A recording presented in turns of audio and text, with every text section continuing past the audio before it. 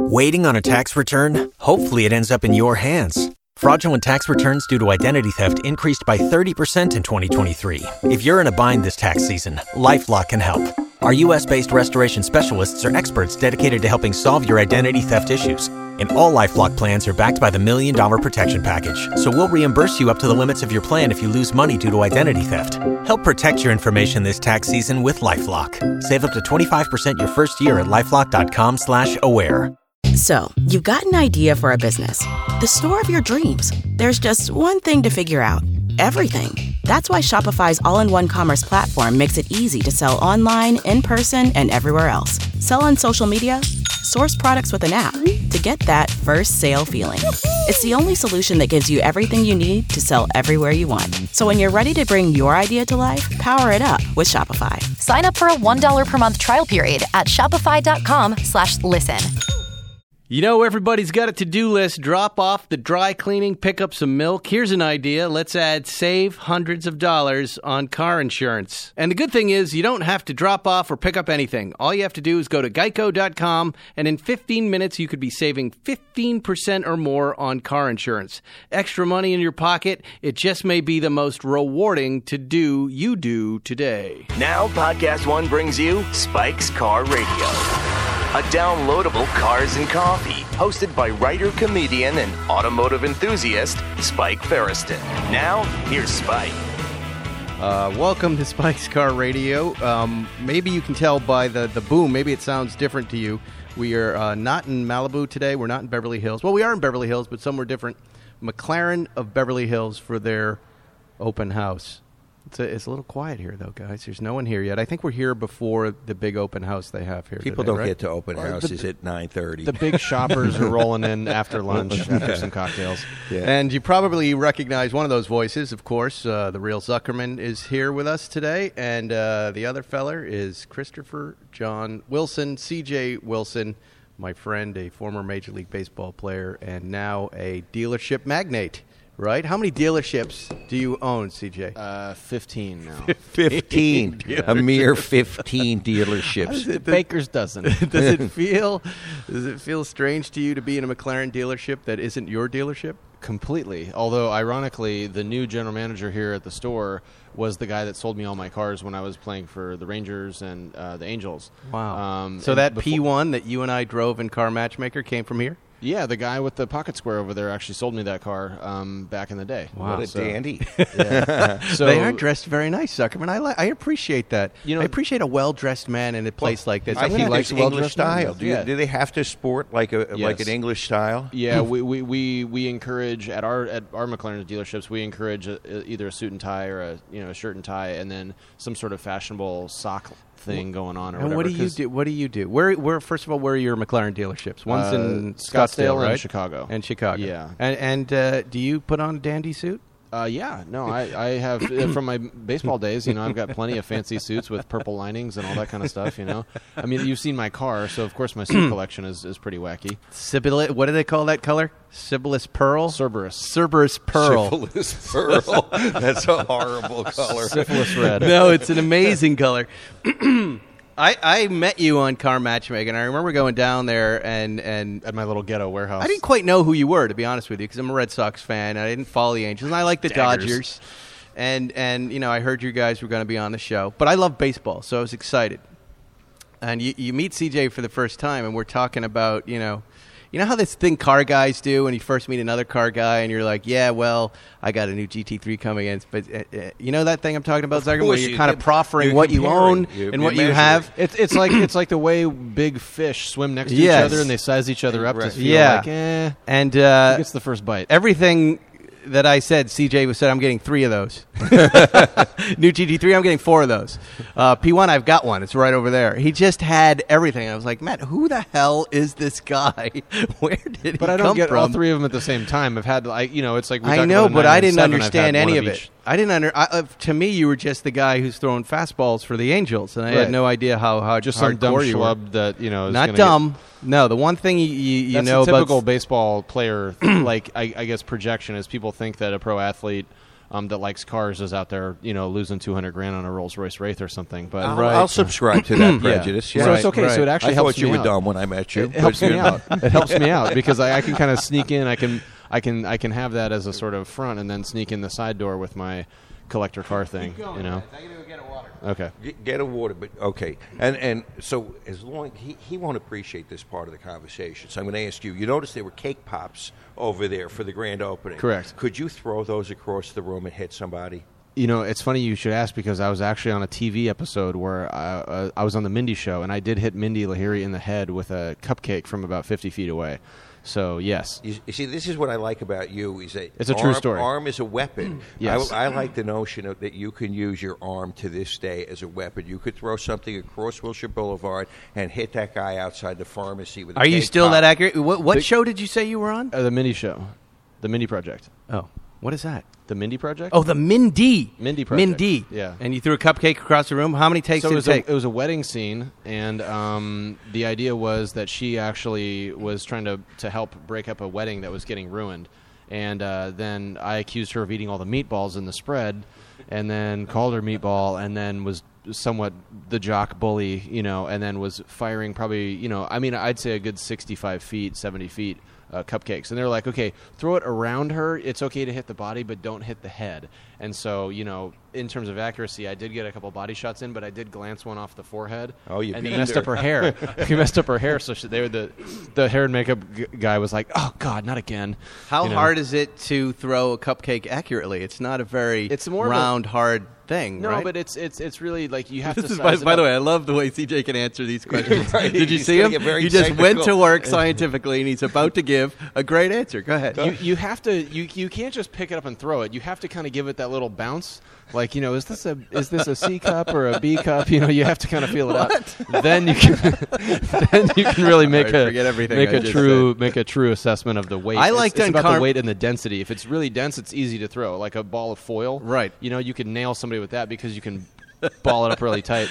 But something really floaty like a paper ball is. He doesn't talk like a baseball player, does he? No, we went straight to Mr. Spock. Yeah, right to Mr. Spock.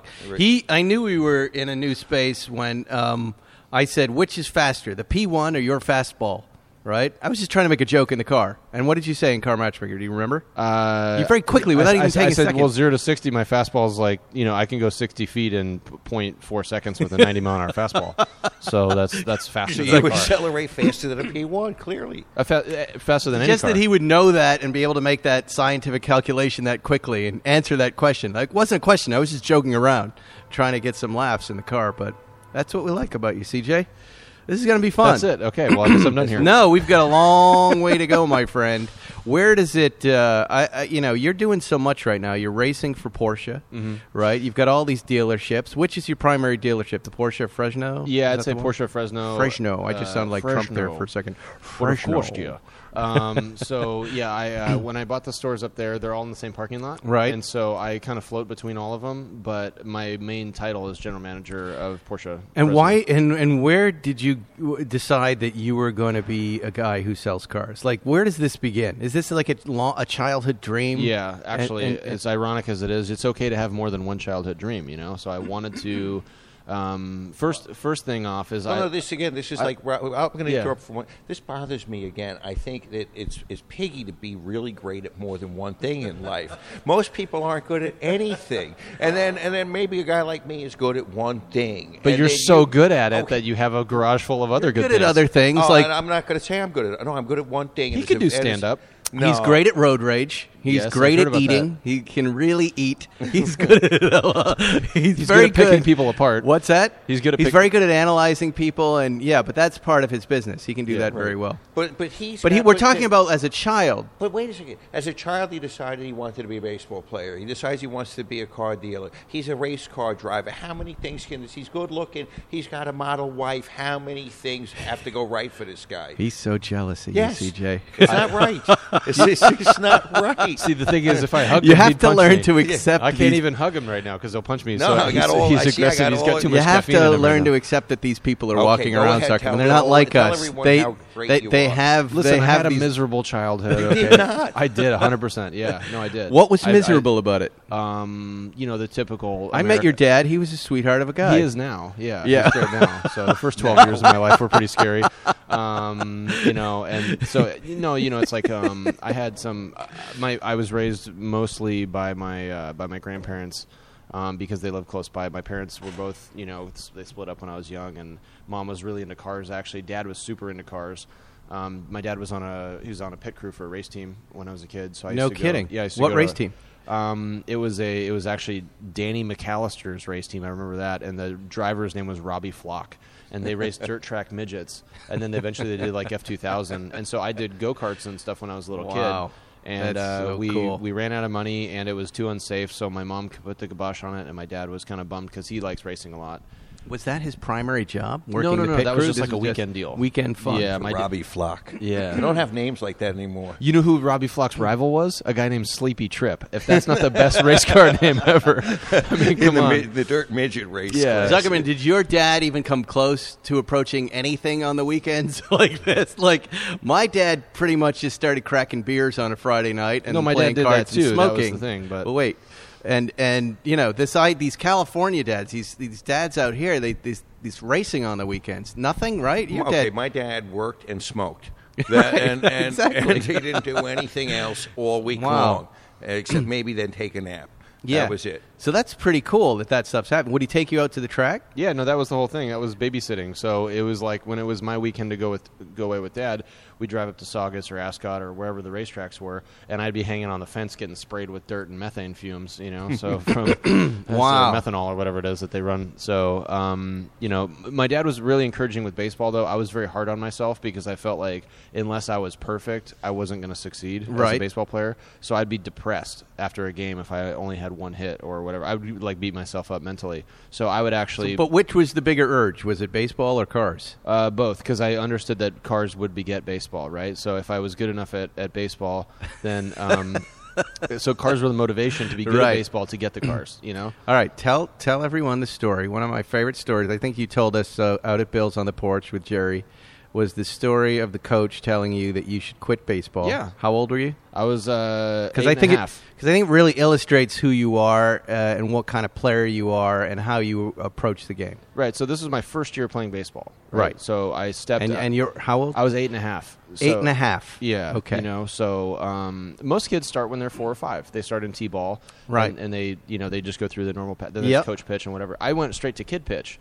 So the kids were already pitching by that point, and the kids that were hitting had been hitting for 3 or 4 years already. Mm-hmm. So I had a good arm because my dad and I would play catch, like a Field of Dreams. Like, but what's hey, the Dad, story? The guy, the coach who comes up to you. I was the second worst player on the team at the time, and at 8 and a half. At 8 and a half, where all kids are bad players, all full of energy. I'd be like chasing the ball around and everything, but I'd fire it off. Like I'd get so amped up when the ball would get hit to me, I'd fire it off into the next field. I'd throw it like over the first baseman's head because they had me playing third base. This is how good of a coach he was. I'm a lefty, and I'm playing third base. Okay. Clearly, this guy is not, like Billy Martin or Buck Showalter. Mm-hmm. So, and I was a miserable hitter.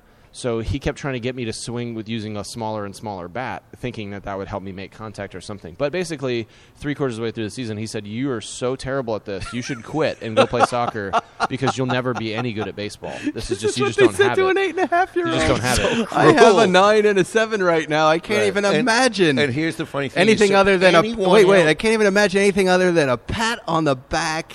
And good job. Let's do it again next year. And maybe tell the parents, you can say to the parents, hey, listen, your son maybe isn't for this, or this isn't for your son. Maybe, these days, no. Everybody gets a trophy. Good for participating. Girls can play. That's the environment. So this coach says to you, don't play baseball anymore at 8 and a half, right? And I looked at him and I said, well, because at this point I had already made my life plan. I had already filled out the business plan, for the next 50 years of my life and knew exactly what I was going to do. At 8 and a half. Yeah, for sure. You wrote it down? Yeah, I did. Do you still have that document? I gave it to my mom, so she's a hoarder, so it's probably stuffed away in a closet somewhere. Oh, no. Or whatever. So what do you do? How do you react to that? I just looked at him and I said, well, Coach Golden, I'm actually going to be a Major League All-Star one day.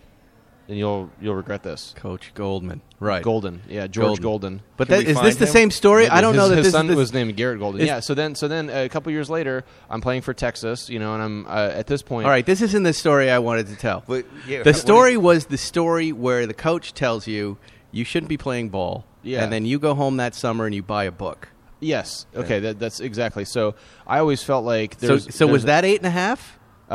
Well, yeah, I was 9 at that point. Right? I was 9. So that off season, my dad got me. My birthday's in November, so my dad got me Wade Boggs' book. Wade Boggs at the time, Red Sox, right? Perennial batting title. It was him and Tony Gwynn basically had the highest batting average in the 80s and 90s. They hit like. And by the way, I can't believe Wade Boggs wrote a book. Right. Well, it was, and it wasn't called Chicken and Beer. So the book basically put me really far ahead because I all of a sudden developed an advanced knowledge of hitting that 9-year-olds don't have. Right. So at 9 years old, you buy this book, you read this Wade Boggs book. And it tells you how to. It's like being born again. And it tells you how to hit like a major leaguer. Yes, right? exactly. Like how to recognize the spin on different pitches and like the color and everything like that. Incomprehensible to any other 9-year-old in the world. This is what's funny. Montessori, so maybe that helps. I didn't know. I thought this was like 14 or 15. I didn't know it was 9 years old. I missed that part of it. So you come back the next season. You've read this book. Are you with this coach? But are you with this coach again? Against that coach, but you've processed intellectually. And you know those memes where like somebody does something cool and then they deadpan to the camera like, "What's up now, bitch?" Like every time I'd get a hit against George Golden's team forever against that, it was like I hit a homer off his son, and they're like, they just stand there, like the ball's flying over the fence, and I'm just like, oh, ain't that precious? Yeah. And that's how you said you've always approached baseball, very cerebrally. You're able to. I remember you also saying you were able to remember how batters' swings went, like what shape they took and throw. Yeah. 2010, 2011, you're in the World Series, right? Yeah. Is it worse there, or is it the same? No, is by that that just point, a game? By that point, I had already had enough success and been a closer, which I felt helped me out a lot. Because when you're a closer and you're pitching at the end of the game, when you could, F it up and lose the game. That's the most pressure you can feel. When your whole team has done everything right and you're the only thing standing between them and victory. I had a really good record as a closer because I felt like that pressure, I couldn't let them down. Right. It's like that older brother syndrome or something like that where you just want to help and you want to make things go well. But, when you do lose a game for somebody else, it is the worst feeling. And I would go up to pitchers when I was a reliever and apologize to them like, hey, I'm sorry I cost you a win today. And they're like, well, thanks for saying that. Right. Just don't do it next time. Like, no, because most people don't take accountability like that. They blame it or they drink it away and forget it happened, Didn't you tell me the car psychs you up for a game? Always, right? Always, So yeah. the P1 gets you confident, right? Which cars make you feel the most confident? Well, yeah, I had a Carrera GT when I had financially no business buying it, and I was a relief pitcher. That is and fantastic. It was the first year. So you spent all your money on a Carrera GT. Okay, think about this, right? They always say like, how do you allocate your spending? I thought about it like, what's my actual cost of living, and I'm going to spend every other dime of it on a car. That's Mr. awesome. Formula. He's like Mr. Formula. Like, I always think about him like this story of the coach telling him he sucks. That would have set the stage to become a drug addict. That's you should have become a drug addict or a thief. That set a pattern though, because then I had other coaches along the way that also told me I was shitty or whatever, and I got really confrontational about it. Just got immune to it, right? Well, no, but it actually fueled me because I was able to take that negativity and be like, I'm going to prove this. I'm going to prove them wrong. You know what I mean? So imagine. I imagine. I want to get back to these cars to the ball field. You're in the Carrera GT. You psych yourself up. You get to the game. You lose. Do you drive the Carrera GT home? Or a Corolla?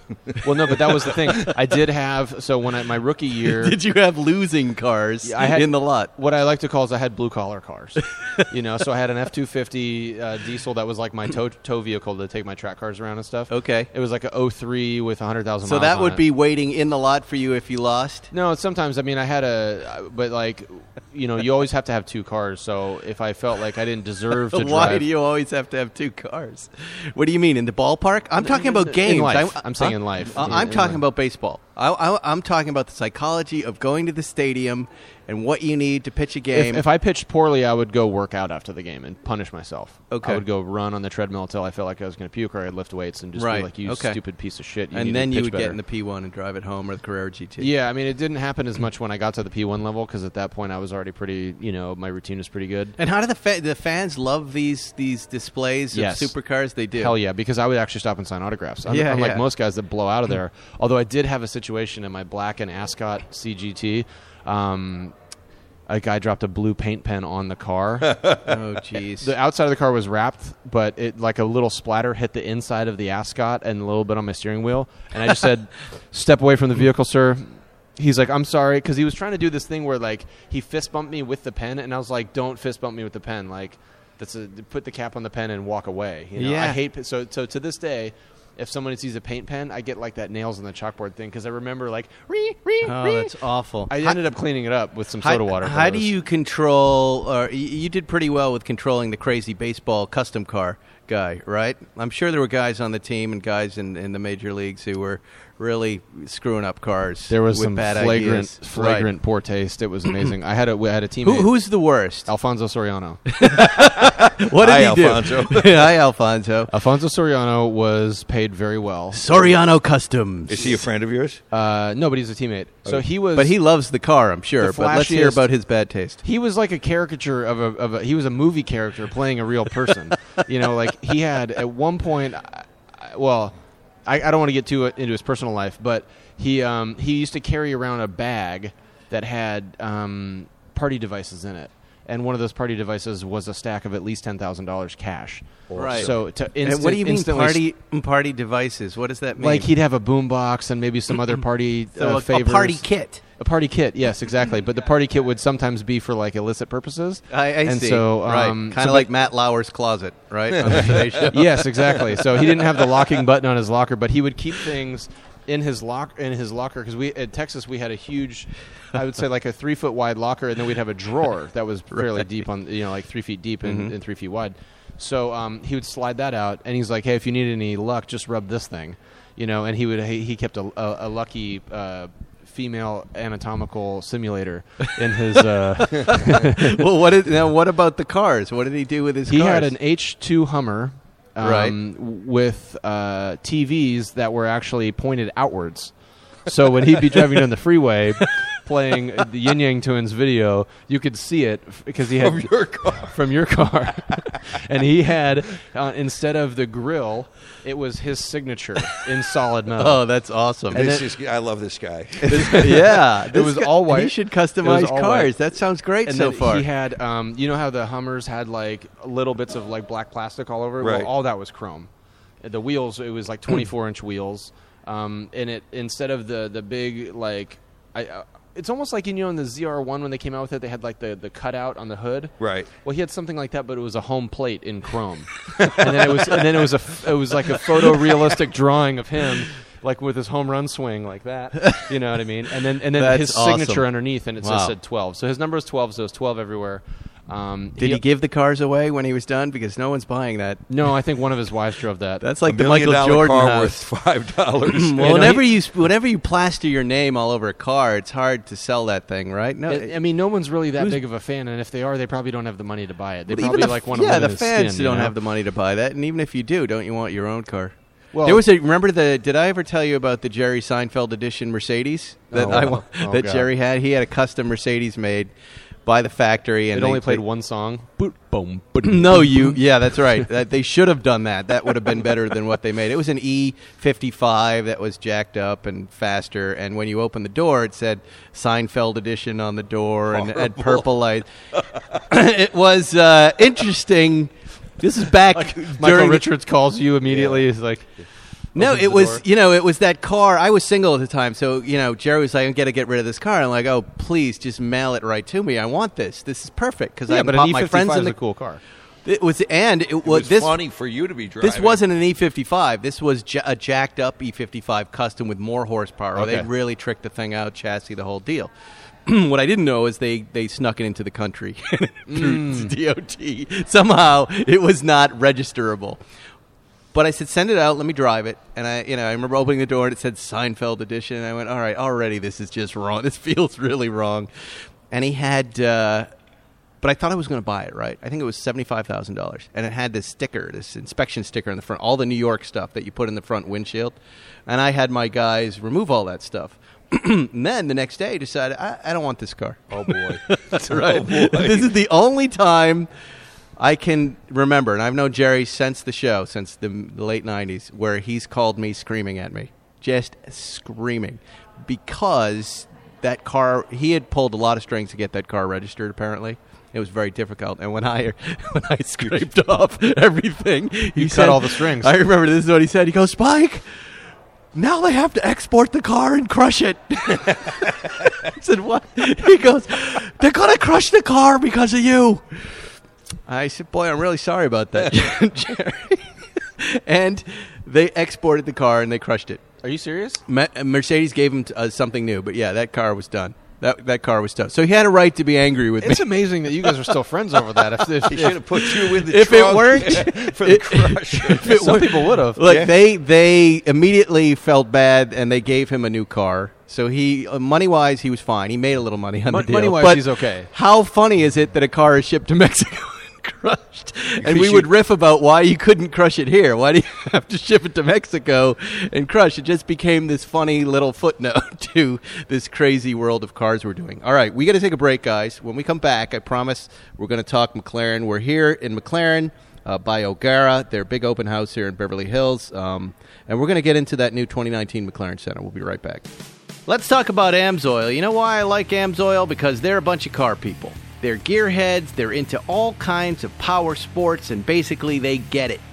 Recently, AMSOIL created a guide to increasing horsepower in your vehicle. It has insider tips from some of the best in the business on coaxing more power out of your engine. Who doesn't want more power out of their engine? You can get your copy free at amsoil.com/spike.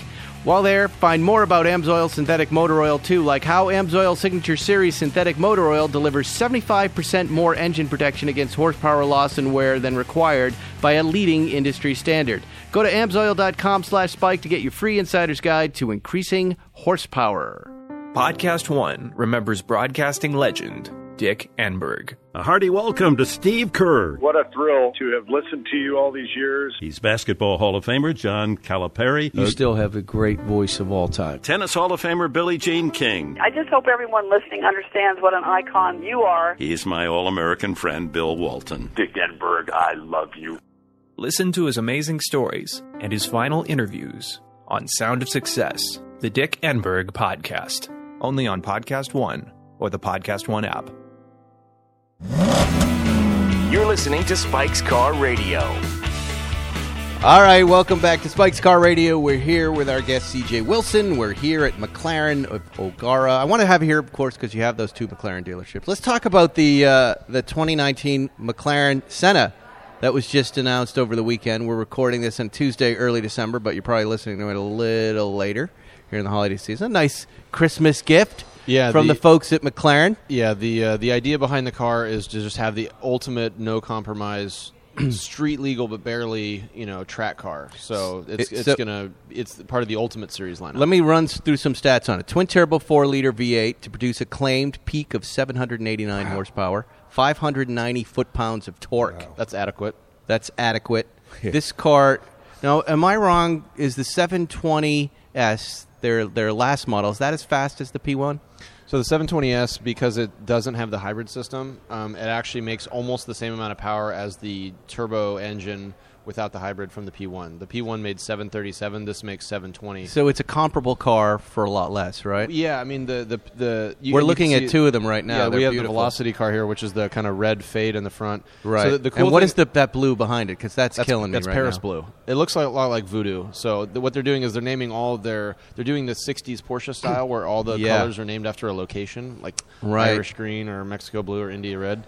So Paris blue, kind of like the Ferrari French blue. Yeah, right? that's a very similar to a Zero Dino, actually. That's gorgeous. Yeah, but so the 720 is taking a lot of the cues of that sort of melted alien spaceship kind of from the P1 design ethos. Yeah, exactly, from the P1. I love these cars. You know, I hadn't driven them until Car Matchmaker, and I was so pleasantly surprised at how easy they are to drive around town. Well, my first drive was like driving downtown to traffic, right. and I was so comfortable. Right. And it was kind of blown away by the suspension. They use the fully hydraulic multi-link suspension, so you get cross linkage from the front right to the back left and vice versa. So this new Senna car, it's a little polarizing. The design is funky. It's a little funkier than I thought. I saw it a year ago, actually in the design studio. Is this the one we were talking about that's got the center seat?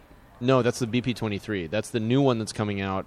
They're only making 100 of. That's the one that's going to be like a Bugatti Chiron. So fighter. How many of these Sennas are they going to make? 500. 500. 120 to the States. All spoken for. We as dealers, we turned in lists of 15 to 25 people, and we only got 4, 5, 6 cars per store. And is this a track car? Is that what this is designed for? Yeah. It's really going to be the ultimate rip everybody's face off on lap times. If you imagine that there was what is the comparable Porsche that it would be up against, like a GT2 RS maybe? Yeah, I would say the GT2 RS, but I think the thing, it's hard to compare the GT2 RS because being based off a 911, it doesn't really have the aero that this car does. So I would say it's more like a Ford GT or something in that level, but from a price standpoint, at $1 million, it's kind of on an island. There's not a lot of cars that are base price $1 million. Right. So in that regard, that's what the 918 debuted at, and that's what the P1 debuted at. So I'd say it's kind of going up against those two cars. And in this car that's coming after, you mentioned, which one is that? The BP23. The BP23. I haven't seen that. Zuckerman, no one's seen it yet. Their nomenclature. No, but this bespoke project, number 2 with 3 seats. Because it's got the center seat. Like the F1. Like the F1, right. And that's exciting. I finally got to drive an F1 this summer. You did? And it was a life-affirming experience for me. Really? It's as good as they say. Good. Yeah, I've driven 2 now. I drove the long-tail GTR, and then has a sequential shifter with like a big broom rod. handle. Yeah, it's awesome. And then so that one weighed 2,200 pounds and had 710 horsepower. Jesus. So imagine. So for those of you that have Porsches that are listening, it's basically a Carrera GT on a super hardcore diet, but you sit in the middle. It's the similar sound, same clutch, same shifter. Does it handle the same? Yeah. It handles very similar, but it weighs almost 1,000 pounds less. That's the deal. It's really made for a guy like me with 2 boys. I get in the center. I got 1 boy on either side so they don't fight. And your wife waves goodbye. Yeah, or someone like the rapper Pitbull who might want to put 2 girls And how much is that car going to cost?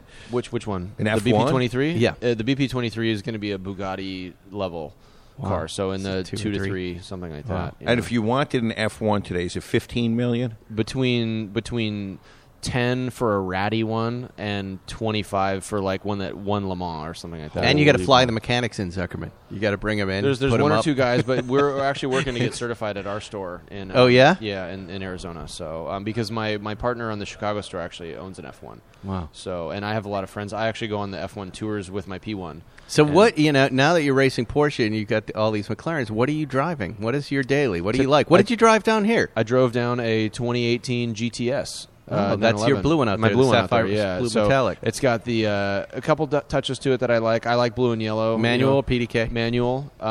It's got silver stitching, Alcantara interior. It's got the carbon fiber stuff, and then it's also got the vents painted, the slats painted in blue, and then the vents are stitched in leather. Wow. So that's your personal car. That's my new personal car, yeah. Do you get to put dealer plates on it and just not pay sales tax and do that whole deal? No, I did a dealer employee lease actually on it. So wow. I get the dealer employee lease is a Did fantastic you negotiate program. in a mirror with yourself? Yeah, exactly. I'm like, this buy rate is too high. No, let me see your license. Yeah. I'm not giving you my license. No, give me your license. I'll be right back. Yeah. I got to go to the bathroom and talk to that mirror for a second. So where did he disappear to with my license? I actually, I was, I had my sales manager write it up, and I was like, "Are you trying to make back end money on me right here? Are you trying to bump me on something?" That's so great. But yeah, no, I have that. I have my R still. I've got about 1,700 miles on that. What do you think about the R market right now? Where do you think it's heading? I bumped into a guy yesterday down at Santa Monica Airport. I bought my first sticker, so I don't care. He proudly showed me his R, and I think he paid in the high 3s. Lovely car. He wasn't driving it. And I said, you got to put a lot of miles on that because that's the only thing to do with it. Yeah, really they're great to drive, but I mean, I think You know, have you driven the new GT3 touring class? Not yet, no. But that's the apology car. Right. Have you driven the new GT3? Have you driven the new GT3 with a manual transmission? No, we haven't had one delivered yet. We're going to have one coming in that looks just like this. I drove it, but I haven't driven the R. But I suspect what I felt in the transmission, the shifting of the gears. Are you guys coming out to Scottsdale Car Week? Wait, hold on. Go ahead. Don't try not to talk over me. What I suspect. Well, it gets tough for the listener. Don't give me those looks. I hear about it when everybody's just talking over each other. I suspect that gear shift is the same in the R. Describe the shifting of gears in an 911R, because none of us. Zuckerman, you haven't even driven it. No. When I offered to sell half of my car to Zuckerman, but he's sort of like we kind of danced around the fire, but never really hugged. Because we never decided he wanted to sell it. I think the half to me at market price. Some friend. No, not quite. Not quite. Oh no, things are getting a little heated here, folks. I can see there's a little flushing of the face. What's the first deal? So I don't know if he's going to try to pound me on it because he's a lawyer. How would you guys share cars when you live in Fresno and he lives here? How would that happen? How would that work? Well, last time I checked, he's got a dozen cars, so it's not like he's going to drive the car that we split daily. You know what I mean? I know, but what are you doing? Shipping it back and forth on a truck? Yeah, I've got a guy. We got a guy. We got a guy. Yeah, I got a couple guys. That is completely insane. No, the R for me, I got mine the way I think the R should be spec'd, which is no radio, no nose lift, no BS. It's the lightest combination that you can put together. Right. You know? So I got it because I want to drive it like a motorcycle when I want to get away from everybody and I don't want to listen to anybody and I don't want Justin Bieber interrupting my commute or whatever. I put that on and I turn on the car and I just listen to the engine for. You do have AC though. I do have AC. Smart. Yeah, I am not a savage. Is it as good as everybody says? Yeah. And is it going to be a classic? Yes. Is it worth jumping into one and holding on to it? At this price, yeah, at $550 or something, no. But and just to clarify, I never did sell a car at $700. That was inflated. I did sell a car at $535 plus tax. What's the price that you could get in? They're in the high threes right now. It depends on the spec because I've sold paint to sample cars that are worth more. Right. But if someone has a white on red basic with no good options or maybe too many dumb options, then it's going to be a $365 car, something like that. Do you see them going into the high twos? Depreciated with mileage, probably. That would be sweet. But if you get one, with 10,000 miles on it, why would you pay the same money as one with 100 miles on it? That to me is the ideal R. The R with 15,000 miles on it. Yeah. Something that's been driven, broken in, used. Yeah.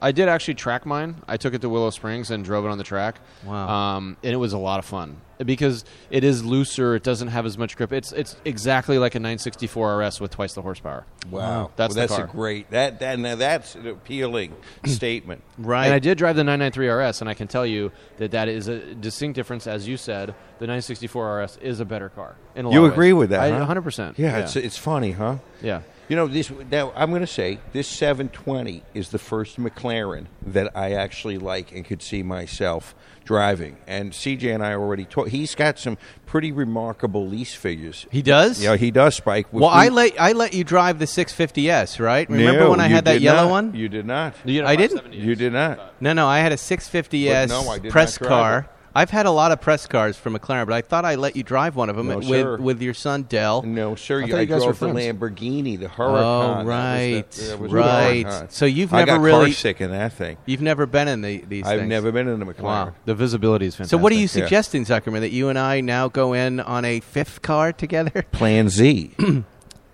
Plan A is your best plan. Plan B is your backup. And when you have no good reason, we call it Plan Z. That's you leading the charge. Impulsive, ill-considered acquisition you can't, of a car. Zuckerman Buy now, figure it out later. Yes, exactly. We can't come into a place like this and not want to buy one of these things. Well, no, this is horrifyingly beautiful around us. As we're looking at all of these different cars and all of these beautiful colors. Do you think you'd feel like a dick in a 720 if you were driving down the street going to the supermarket? It's color specific, I think, personally. I think if you get a color, if you want something more subtle, then you get like Saros, which to me, I'm going to go grab it off the wall really quick. What is okay? Go. I'm going to show it here. Hold that. Yeah.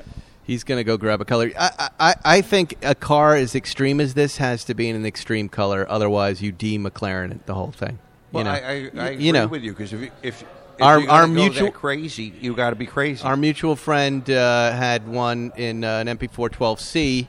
in that gray metallic, and I always thought it was boring. It's a cop-out. Right. It's a cop-out. Right. You know, be what you are. Be flamboyant. Be flamboyant. Not to put them on blast, but they don't have Saros on here, which I think is a really good color. Well, here's the good news. It's an audio podcast. They wouldn't be able to see it. Yeah, but to describe it, though, it's really liquidy, like metallic gray that has a little bit of blue in it. Right. Which I like this blue, this Paris blue. Paris blue is here. fantastic. I happen to like the red Velocity car. And then there's a lighter. What's the lighter blue they have? I just saw 570 pull up in a lighter blue. Yeah, they have. Well, that's the thing. McLaren actually has more approved paint colors than any other manufacturer. They have over 500 approved paint colors. Wow.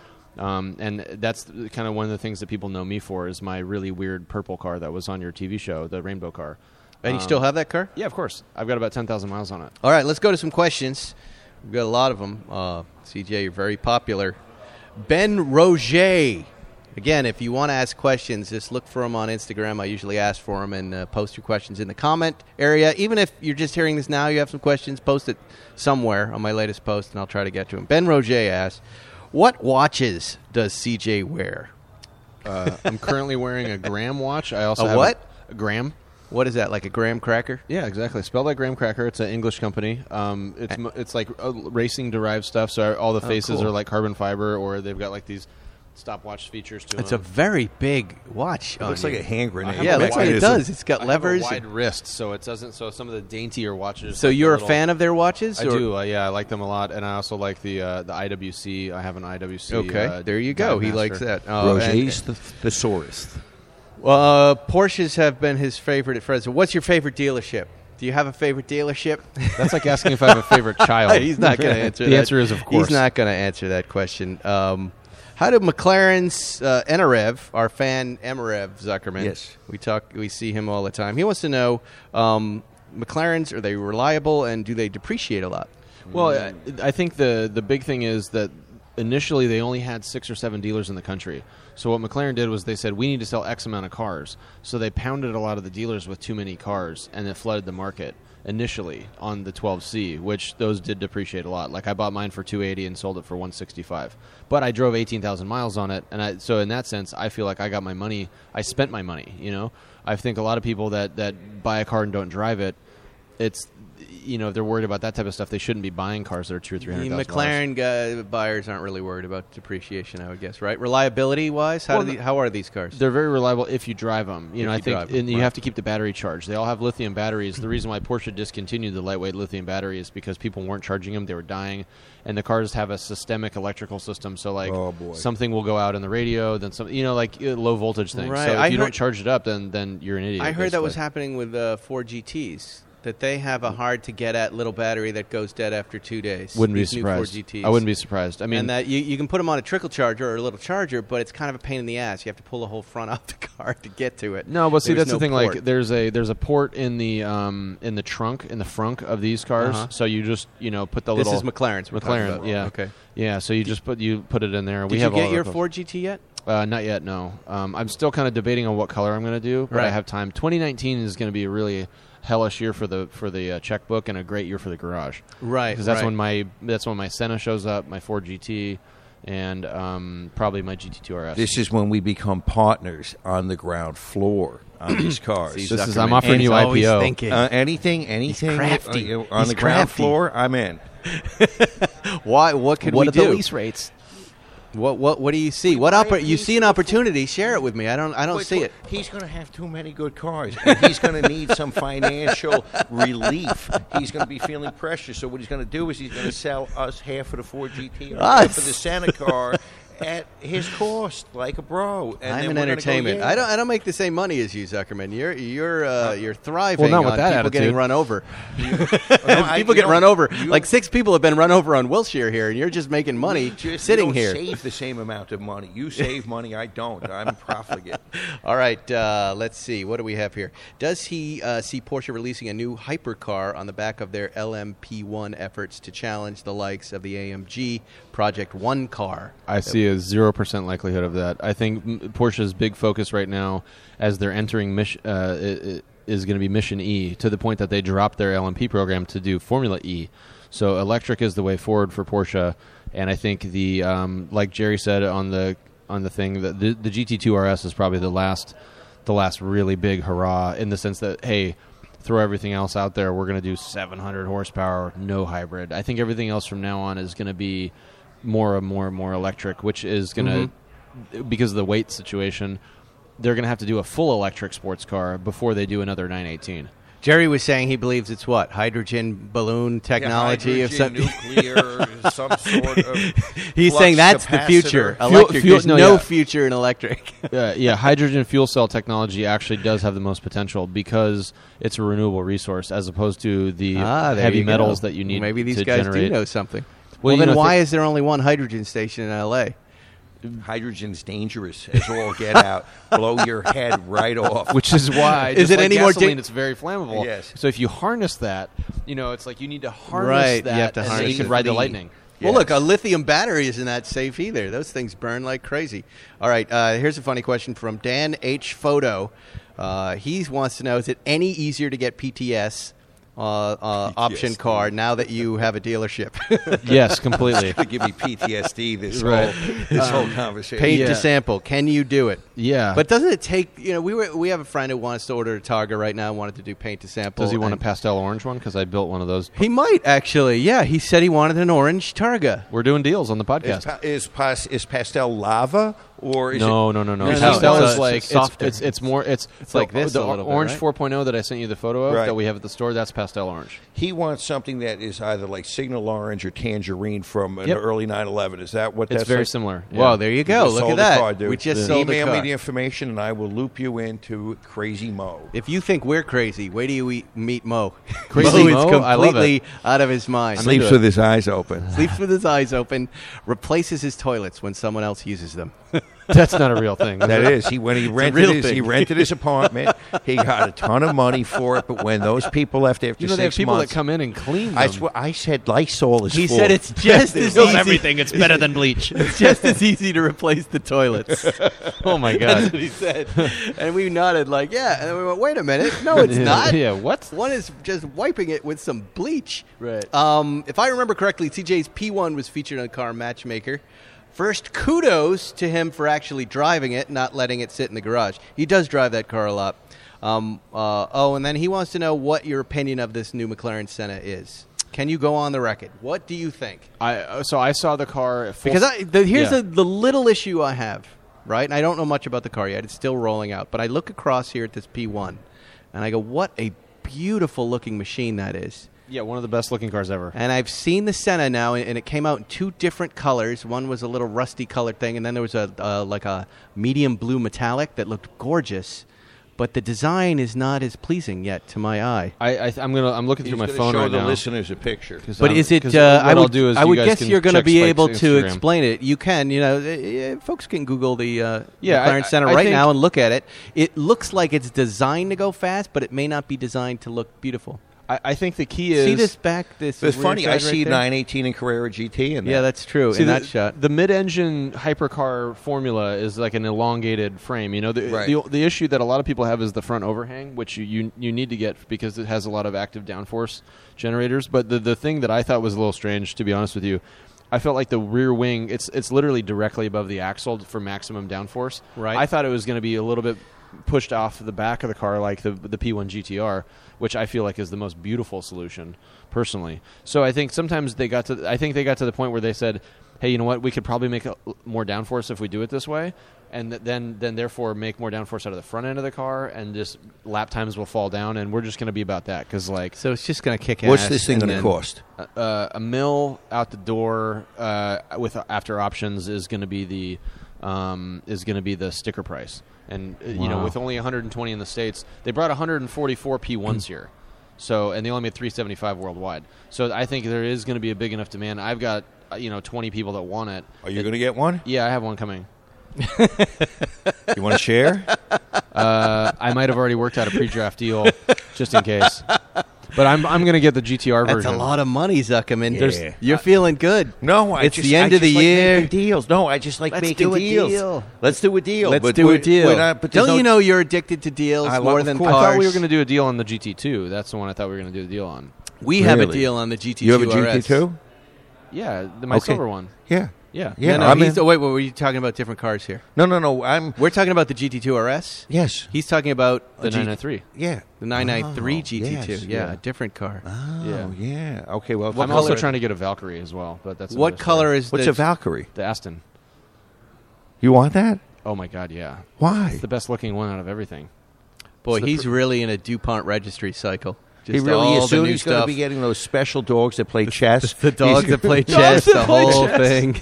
You've seen in the DuPont registry that the wife and the centerfold is the two wives from Russia. You can get all of them to come in. You get the special pool table. A couch made out of if we have any listeners, the prefab shed from England to put the cars in. No, the best one is the portable bomb shelter. The portable bomb shelter. Yeah, you got to get that. That's a good one. You got to get the disaster pod and the F16 F16 rolling chair. Yeah, you got to be careful on the DuPont registry cycle because that's all the new stuff. That's expensive. That gets expensive really fast. There's old stuff that's expensive too. I mean, it's not like a 73 RS is pocket change these days. All right, before we go, CJ, for the folks out there, not everybody can be CJ Wilson. Not everybody can be the real Zuckerman. What about the folks that just want to collect a car? They want something cool. Maybe they have $5,000 or less. What's an vintage RX-7? What are some cool kind of really cheap cars that you can drive and have a good time, that you really respect their engineering, that you would, let's say you just don't have a lot of money, you want something like that? Because you don't have that. You have an RX-7, right? I'm trying to remember all the other. You have a the 93 cars. RX-7. Great car. You can get, if you don't live in California, you can get a 25-year-old Skyline right-hand drive for like $20,000. All right, that's still too much. No, but I mean $5,000 down. You got to work for it. Right. I'll do a loan. Okay, on that. I'm going to tell you. Wait, you're selling that stuff? Yeah, we'll sell it. We sell all sorts of stuff like that. I think. Where do we look for vintage? I've never even been on a site of yours that has vintage cars. Where do I go to do that? Because I'll do that every week. That's more of an email me and I'll find it for you, because I think it requires more digging. There's not as much money in it. So a guy with all these dealerships, I'm going to send you an email and you're going to go hunting cars for me? That's what he likes. I do it for everybody. That's what he likes the best. Yeah, some guy came in and said, I really want an E36, like a 96 E36 two-door. I said, right. What color? Yeah, he puts aside the 15 dealerships, all that big business. I understand that, too, because I like that, too. And say, I want to make $2,000 getting this guy a car. Yeah. He gets off on that. Yeah, that's nice. I respect that. I like that. Sometimes it's more difficult than others, but if someone comes in and says, like this happens as well, someone says, I want a LaFerrari, it just depends on what it is. I don't have one, but I'll go get one. Are you still doing those crazy European trips where you're searching for cars and opening barns? Yeah. That's the best thing ever. How many times a year do you do that? I go to Europe about 5 or 6 times a year. And what have you found that's been? What are some of your most exciting finds? GT1. Wow. Where was that? In France. And where in France? Like in it's kind of I don't want to talk about in it an alpine mountain redoubt. No. It was actually they had 2 or 3 of them at this location. Actually, it was 2 or 3. Jeez. Yeah. And how do you hear about something like that? This is the thing, when you have to have a extensive background in this echelon of cars, right. And that's the problem. That's why I have to keep playing the game on the Senna and the BP23 and the Bugattis and stuff, because that way I stay invited. Right. If you don't drink the Kool-Aid, people don't invite you to the party anymore. So it's like if I all of a sudden sold all my air-cooled cars, Jerry would have nothing to do with me, or you'd have nothing to do with me. I'd be dead to you. We're not like that because he likes water-cooled cars. He might not be but invited. I understand what he's saying. He wants to stay credible with the audience. He wants to be part of the club. Well, yeah, you're selling this I have stuff. to stay current with the hypercar guys. And I love that as an excuse to keep buying cars. He sees right through me. Yeah. What if Honey, you showed I up have to spend another $2 million? What if you showed up to one of these private hypercar guy events and everybody had their shirt off? What would you do? Are we at the what beach? If that's what the hypercar world was Are we about? at the beach? No, you're not. You're in a study, and everybody's wearing masks. I'd excuse myself if it was too awkward. I don't think I want to be part of that world. Well, I guess if you're looking for a car under $5,000, you're screwed. I'm talking today. I would a Mustang. You get yourself a Mustang? Yeah, no, 5. I'd Volkswagen. say just go get a used Ducati. Ooh, that's not a bad idea. It is a bad idea. Terrible idea. Because most I'm people... putting money in his pocket right now with this suggestion. And I understand that. But I think that's a good suggestion. It's a pretty thrilling most thing. People are not machine capable of driving that safely. That's a dangerous... It's a valid but dangerous suggestion. There's no such thing as a safe $5,000 car anymore either. So, okay. I mean, most of them are going to have no airbags and But I hear what you're saying, that maybe you want to start... that's when I was going off to college. I didn't have a lot of money to spend, and that's what I bought. I bought a motorcycle. I bought a little Ninja ZX600R, and I was in love. But the performance was amazing. You can get a legit 180-mile-an-hour motorcycle for $5,000, no problem. You know what I mean? So in terms of thrilling, that's the most thrill you can have. I always say Volkswagens too. Look at the old Beetles. Look at the old air-cooled Volkswagens. Those are inexpensive, maybe not 5 or less, but they're going to give you a little bit of a 356 experience. 5 or less. That's such a well. That's why I'm asking. That's why everybody's looking. Do you collect old cars anymore? Do you have any old stuff? No, the cars that I really, really want are some of the 70s cars. I really like the 60s and 70s Porsches and the... You're still on a 300 SL Roadster? Absolutely, yeah. I mean, but it's like I have to kind of prioritize. There you go, Zuckerman. You could give half of that car to him. I love that car. That changed my whole perception on everything because Spike's been trying to pound me on the Speedster for a while and say Speedster, Speedster, Speedster. And Eli is like, Eli's like, oh, it's a one-car collection. It's the best car you can get or whatever. Is. But he loves to steal our lines, doesn't he? Oh, of course, yeah. Like Zuckerman stole mine a minute ago with the dogs playing chess. But for me, the 300 SL is the top. That's the top. It's incredible. His car is incredible. Do you own that outright? Is that your car, or do you share that with somebody? I share that. Oh, you do? Well, yeah. That's probably the most beautiful thing in any of our collections, that car. It's just absolutely stunning as it goes down the road, and it's mind-boggling. And you drove it right, CJ. You put your foot in it, and that's where that car reacts. Yeah, it was so smooth and so modern in terms of the throttle response. I was blown away because I'm so used to like a chuggy kind of gurgly engine. Because, of course, that car was the first car with direct injection. Off the Messerschmitt. Or the Bosch direct injection, for first and last direct injection for 50 years. Yeah, and it's a shame that I would say most of the people that own those probably don't drive them often, but in terms of public awareness, because I think that we need to see those cars around, because the thing that you said that I thought was really great was you said, there's a sort of like movie star like grace to this car that you don't get in a lot of these other cars of that value. Once you get into that 7-figure range, half those cars, like you said about one of these or something like that, or maybe you get that sort of like Lambo driver kind of sneer from somebody. Like they see somebody in a 488 revving their engine, they're like, "Ugh, look at this guy," But in a SL, you're just like, "Wow, that's good luck to that guy. He's got it all going." Well, I can see there's going to be a deal here at some point. These two guys are going to start dealing. We're out of time, gentlemen. CJ, I want to thank you for trekking all the way down here and doing the podcast here at McLaren, the O'Gara. McLaren by O'Gara is what they're calling this place now. It's stunning to be around these beautiful cars, Zuckerman. It's dangerous. It's stunning. If you're in town, come check them out. I bet you that P1 GTR stays here for at least a few months. That thing is absolutely gorgeous. Must be big dollars. Or or did McLaren That's a customer car. It's a customer car. Yeah, I know whose car that is. CJ, where can we all catch up with you? On Instagram? You're CJ Wilson Photo, right? Yeah. Why are you CJ Wilson Photo? He's like three things, right? I know, but what's your main thing? What's the main shit if people want to get in touch with you? McLaren Dad is the car one. McLaren Dad. Okay. Yeah. McLaren Dad, Zuckerman, you're at the real Zuckerman if you've been injured. Reach out. Do you even advertise your firm? You're just doing so well that you don't even have to advertise anymore? I've seen the old YouTube ad. Was there a YouTube ad? Oh, yeah. You can. I've Googled that. Johnny and I explain you to other people. And it's hard to, Matt Farah does a good impression of me on the smoking tire. I didn't think it was so good. I think I'm far better doing Zuckerman than Zuckerman. And what I'm starting to hear when we're out in Malibu having our private coffee is people coming up and going, "Oh, I want to meet you, Zuckerman, because I had this idea of how you looked by your voice, and you don't look like that." Well, which is a radio thing, good or bad, we don't know. I think that's just a radio thing. Anybody, you can never figure out what someone looks like over the radio or on a podcast. If you ask somebody what they think, if you ask the owner of the voice what they think they look like to people who are listening, it's a really good psychology test. Because Yeah, no one's gonna say to you, I think I look really handsome the way I sound on the no.